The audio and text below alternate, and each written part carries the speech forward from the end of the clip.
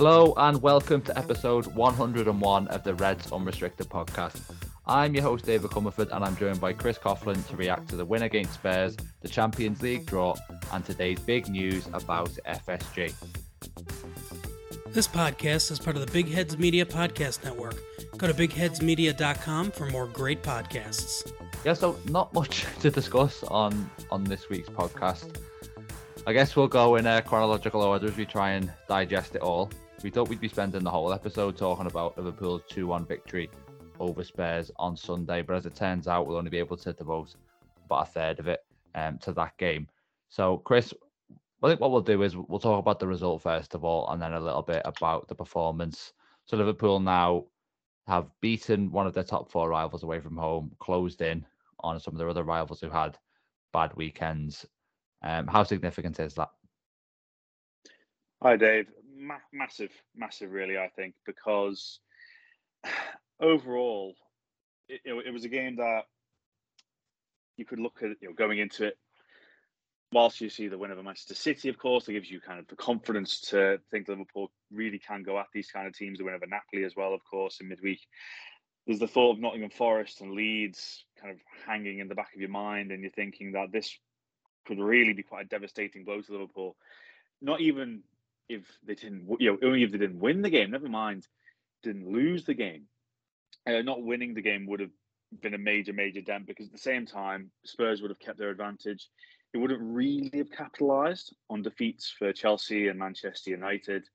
And overall, I think that first 45 minutes, barring a spell or two that Tottenham had, was arguably the best that Liverpool have played this entire season so far.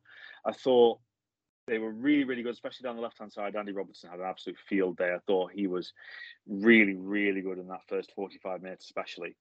And it was a bit of a reverse of what we have been seeing of Liverpool not starting particularly well and then maybe getting a little bit better in the second half, to being really good in the first and somewhat sitting off in the second half, which invited Spurs on. And Spurs, they've had two good comebacks in the last week, so they're not unfamiliar to being in such a position.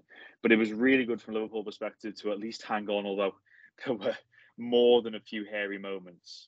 And it's just the feeling going into the World Cup that Liverpool, again, even without the likes of Diaz and Jota, really are a match for teams at the top end of the Premier League, and it kind of sets up.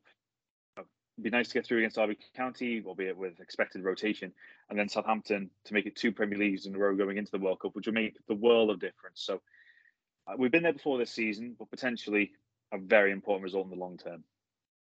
And of course, Liverpool's first victory away from home in the Premier League this season at their last opportunity before the World Cup. So on the performance side, obviously Liverpool started the game well, as you mentioned there. First half performance was very good. But we see, I think, three elements of Liverpool being lucky in that game. Number one is the circumstance of the second goal. Eric Dyer makes a mistake, and granted, Mo Salah punishes him in brilliant fashion. Number two, you have contentious penalty decisions, two or three of them that go in Liverpool's favour. And you can look at all of those and say, you know what, fair enough not to give a penalty for them. But when they're verging on 50-50 and there's three of them and you get all of them, then I think you do have to, be a little bit grateful for that. And the last one, I'd say, is the missed chances that Tottenham had, as you mentioned there, could easily have drawn that game, certainly in the second half. So in light of all of that, and accepting, like I said, that the performance in the first half was actually really good, how do we view this victory? Do we look at it as Liverpool were fortunate, and as in the case of previous wins this season, it's disguising issues maybe, and there's still cause for concern? Or do we say, you know what, it's right before the World Cup, we've gone to a top four rival, we've won when we're in this difficult situation. If we to get this before the World Cup reset that we have available to us is possibly a big bonus. And we just really focus on those 3 points and not worry too much about the problems that were there in the performance. It's a question that we've asked a few times this season, but how do you see it in this particular instance? It definitely is a question that we've asked before. I think it's an element of both, to be honest, because you've got to apply the fortune. Eric Dyer's header is perfect into the path of Salah, although it's a great finish, and it was great to see him back on form, and he's hit a real purple patch in the last few weeks now. I think you look at it, I think Gary Neville said on his podcast, 9 in the last 8 now for Salah. So there's the feeling that he's getting back in the goal scoring groove, which is brilliant to see, getting to those central areas that we mentioned on a few podcasts ago.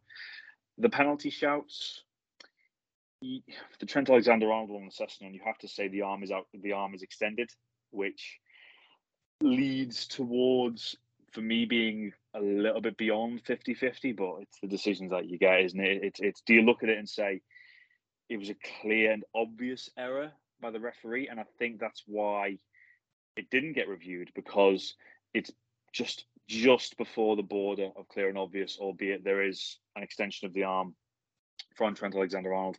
The one with Konate and Harry Kane, not in a million years is that a penalty. And actually, we've seen Harry Kane do it before. It's undeniable that he gets his body in front of the defender and tries to initiate the contact. But ultimately, has he not kicked Konate in this scenario? Which amazed me to hear suggestions about being a penalty. When you look at the chances Tottenham missed, I think that is where the concern does come in, because ultimately it's down to those chances not being taken by the home side, isn't it? You know, Perisic, again, it's fortunate the way it comes off Alisson onto the post, but the second one from Perisic, 99 times out of 100, he probably gets that on target. And then by the nature of Alisson going down, it's a goal. So there was undoubtedly an element of fortune there. Still trying to figure out how the flick near the end didn't find the Spurs player at the far post. It's quite remarkable that didn't get smuggled in at the far post, to be honest. But, you know, from Liverpool's perspective, you more than take that. And there are concerns. You quite rightly allude to that, because ultimately chances are being conceded. And you don't want to even be conceding chances, because obviously they can lead to goals. I think from a Liverpool perspective, it's just get in there, get the points, get out. And you can maybe overanalyze a few performances, but ultimately, yes, chances were conceded, but Liverpool took the chances that mattered and in their own favour and came away with a great result. I got a couple of people criticised me on Twitter when I said the things about us being fortunate. And I kind of get that, because there has been so much pain this season that when there is a win, especially a win of that magnitude, you know, I can understand why people are just inclined to celebrate it. And I think another element is, you know, you can talk about the decisions, and obviously there was the one as well at the end with Thiago and the potential high boot on Lucas Moura. You can look at them and say, well, yes, maybe there was a little bit of good fortune there, but also last season, bad refereeing cost Liverpool in this fixture. So maybe it's one of them where things come back around. I just think it's important to remain balanced. And as you navigate the highs and lows of a season, which obviously this season they've been pretty stark disparity between those two, you've got to kind of maybe try and find that middle ground, see where Liverpool are actually at. But yeah, certainly a very big result. It feels like one that puts us within 2 points of Chelsea and 4 of Manchester United. But we'll move it on to the Champions League draw now that took place this morning. And Liverpool obviously coming up against Real Madrid with the first leg at Anfield on February the 21st, which is a Tuesday, and then the second leg on March the 15th, the Wednesday. So, Chris, reaction to that one. Was it the worst draw Liverpool could possibly have got? Yes. Got to be honest, haven't we? In the last few years, you know, I've looked at Real, and before last season, even when Liverpool lost to them in the quarterfinals in 2020, 2021, I wasn't particularly impressed by that Real Madrid team. I wasn't particularly overawed by them. Vinicius Jr. got 2 that night, and I looked at his stats immediately after for the season as a whole, and he'd actually had quite a poor campaign. It had to be said. And yes, this was a young lad. There was a lot of hype about him, but he was a player that I'd heard of, but I watched him. I wasn't overly impressed with. And then last season, you see him go and get 40 goals and assists contributions, which is just phenomenal, really, for a player of his age. Not particularly playing as a striker, playing as part of a front three, but his pace is absolutely petrifying. And I'm looking forward to seeing him in the World Cup alongside Neymar and Rodrigo, of course, also of Real Madrid. I suppose you could look at it a few ways, couldn't you? I mean, it is the worst draw that Liverpool could have got. I think I know Bayern Munich have just got back to the top of the Bundesliga, but certainly domestically, they haven't been firing on all cylinders. I know they won all of their group games as Bayern Munich. They almost take a pride in doing that. I think it's 2 years in a row now they've won all 6 group games. But I would have still thought Liverpool had a good chance against Bayern Munich. We saw when Liverpool went on to win the Champions League in 2019, they got Bayern Munich in the round of 16 and were amazing at the Allianz. That's one of the best away displays under Jurgen Klopp. And what alternatively, Dave, do you think from a Real Madrid perspective, could it be a case of Liverpool being the worst draw they could have got? Because we're all sat here saying Real Madrid was the worst option Liverpool could have got, and I'd take no shame in that. They're the defending European champions. They're one of the best teams in world football. Of course, they are. Liverpool could have got even Fede Valverde in midfield. I'm putting him alongside De Bruyne in terms of the best midfielders in the world right now. But from a Real Madrid perspective, could it be a case of we did not want Liverpool? That's definitely a fair point. I mean, just to look through the groups, the only other team that comes close to Liverpool, I'd say, in terms of notoriety, would be PSG. And people can kind of argue over which of those two is a more difficult draw. Right now, you probably would say PSG is a bit more difficult. Obviously, they've ended up coming up against Bayern. And to kind of stick maybe with that positive angle, obviously, a lot of Liverpool fans will look at this and say, another opportunity for revenge. Also, there'll be a lot of Liverpool fans who are tired of bullishly predicting revenge against Real Madrid now, given what's happened in the last few meetings.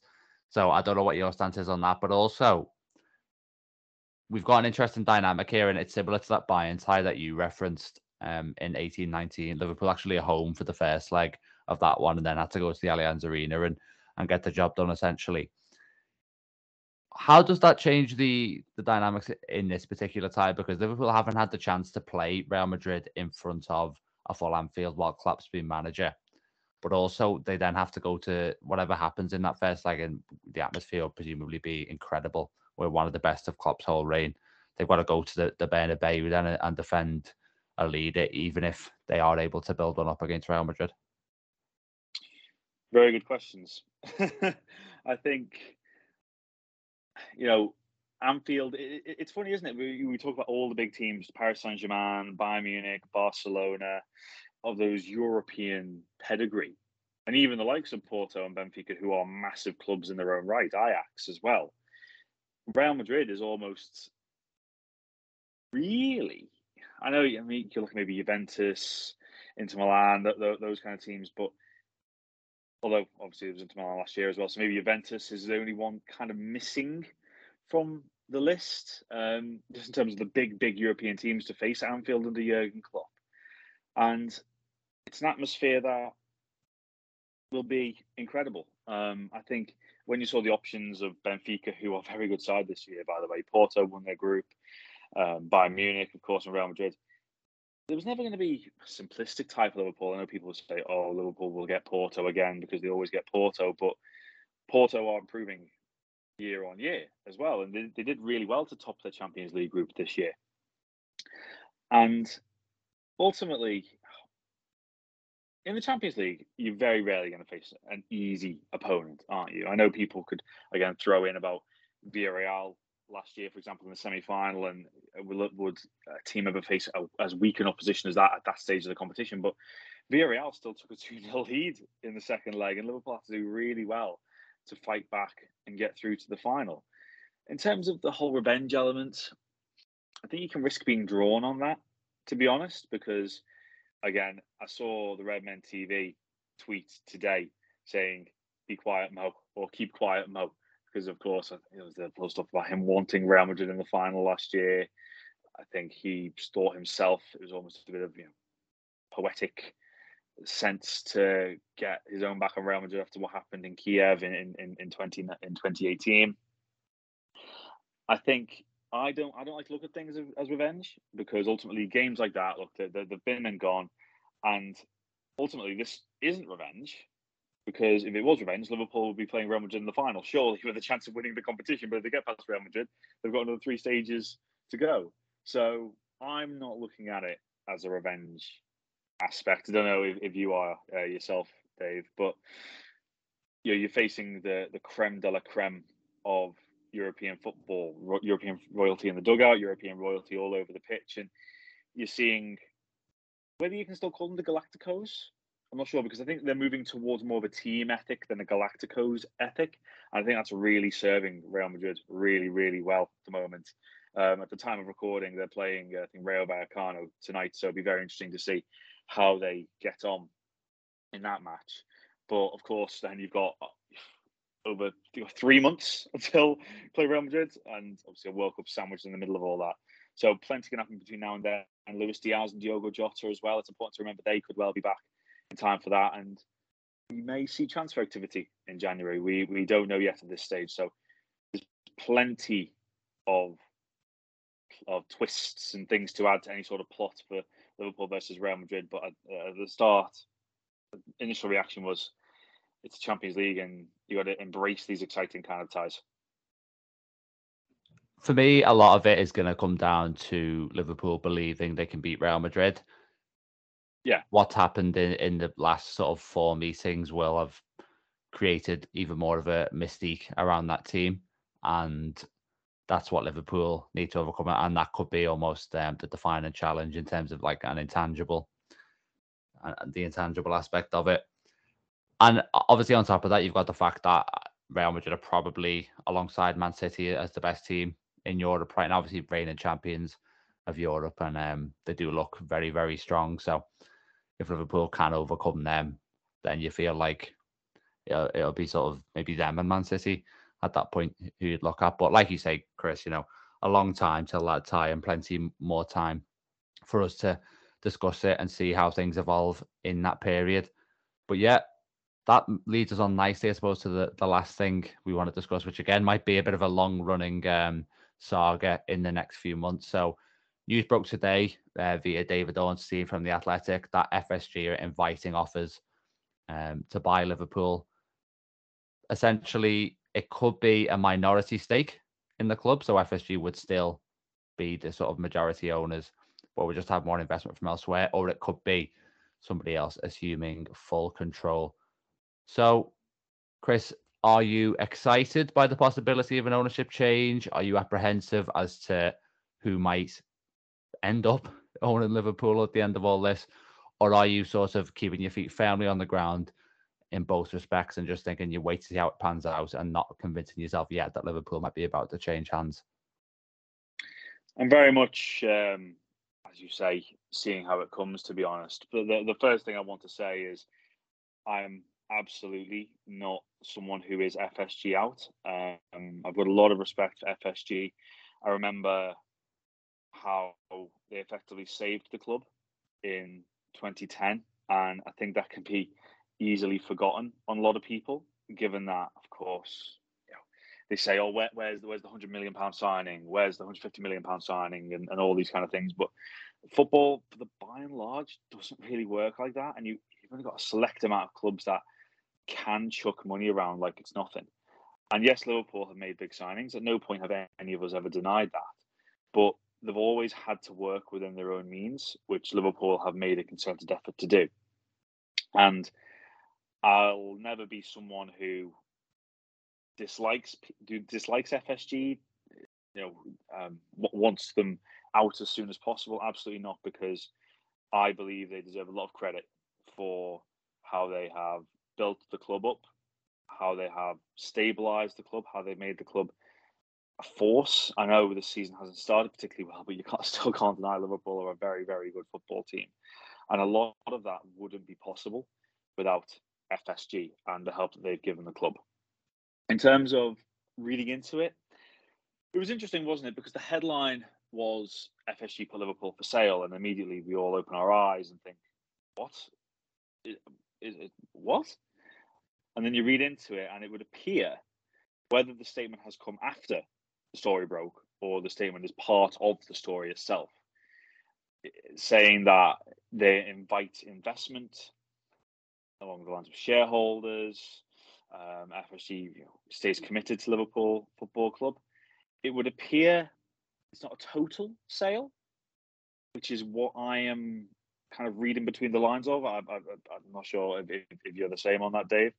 But I think FSG, they've transformed Liverpool's whole ethos of the club in terms of certainly the valuation as well. It's absolutely flown up since FSG took over, and the success that they brought the club as well. Of course, I'm not going to ignore some serious own goals that have happened along the way. We look at the £77 ticket that got quickly finished off, the whole Super League debacle, which got knocked on the head quicker than it rose up. And it was important that, in terms of FSG, understanding that wasn't the way the club's fan base wanted to go. And look, John Henry then did a video on it and approached the fans on that front, didn't he? So I think things like that do have to be remembered in several ways. But yeah, I think when you see something like that, just because you see a lot of owners nowadays, not maybe mistreat clubs, and ultimately, I don't want Liverpool mistreated. And if there are any concerns, that would be the concern of, look, it's all well and good saying get someone in with the money of the world to spend, but we also want the club treated right from the top down. And I think that's why we'll see what happens in the coming months. But that was my initial reaction of not particularly putting my foot in either camp at the moment. I mean, just to pick up first of all on that area, to clarify, based on what I've read on The Athletic today, FSG would still retain at least some stake in the actual football club.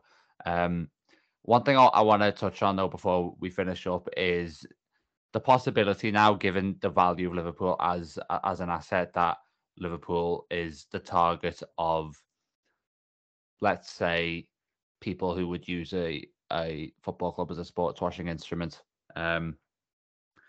And obviously there's going to be a debate about that within the fan base, depending on how this one pans out. I personally think that is under no circumstances acceptable. And if Liverpool are to be used in the same way as Man City, Newcastle and PSG, then I'll feel incredibly disillusioned and almost be tempted to... It would feel like football had been ruined at that point for me, beyond repair. Like it's a banger by a thread now in some respects. That would be a bit of a finisher. So, Chris, I want your take on that. Obviously, it's all, let me stress, strictly hypothetical for now, but I feel like it's something that is inevitably going to be discussed at this stage, especially when everything is so up in the air.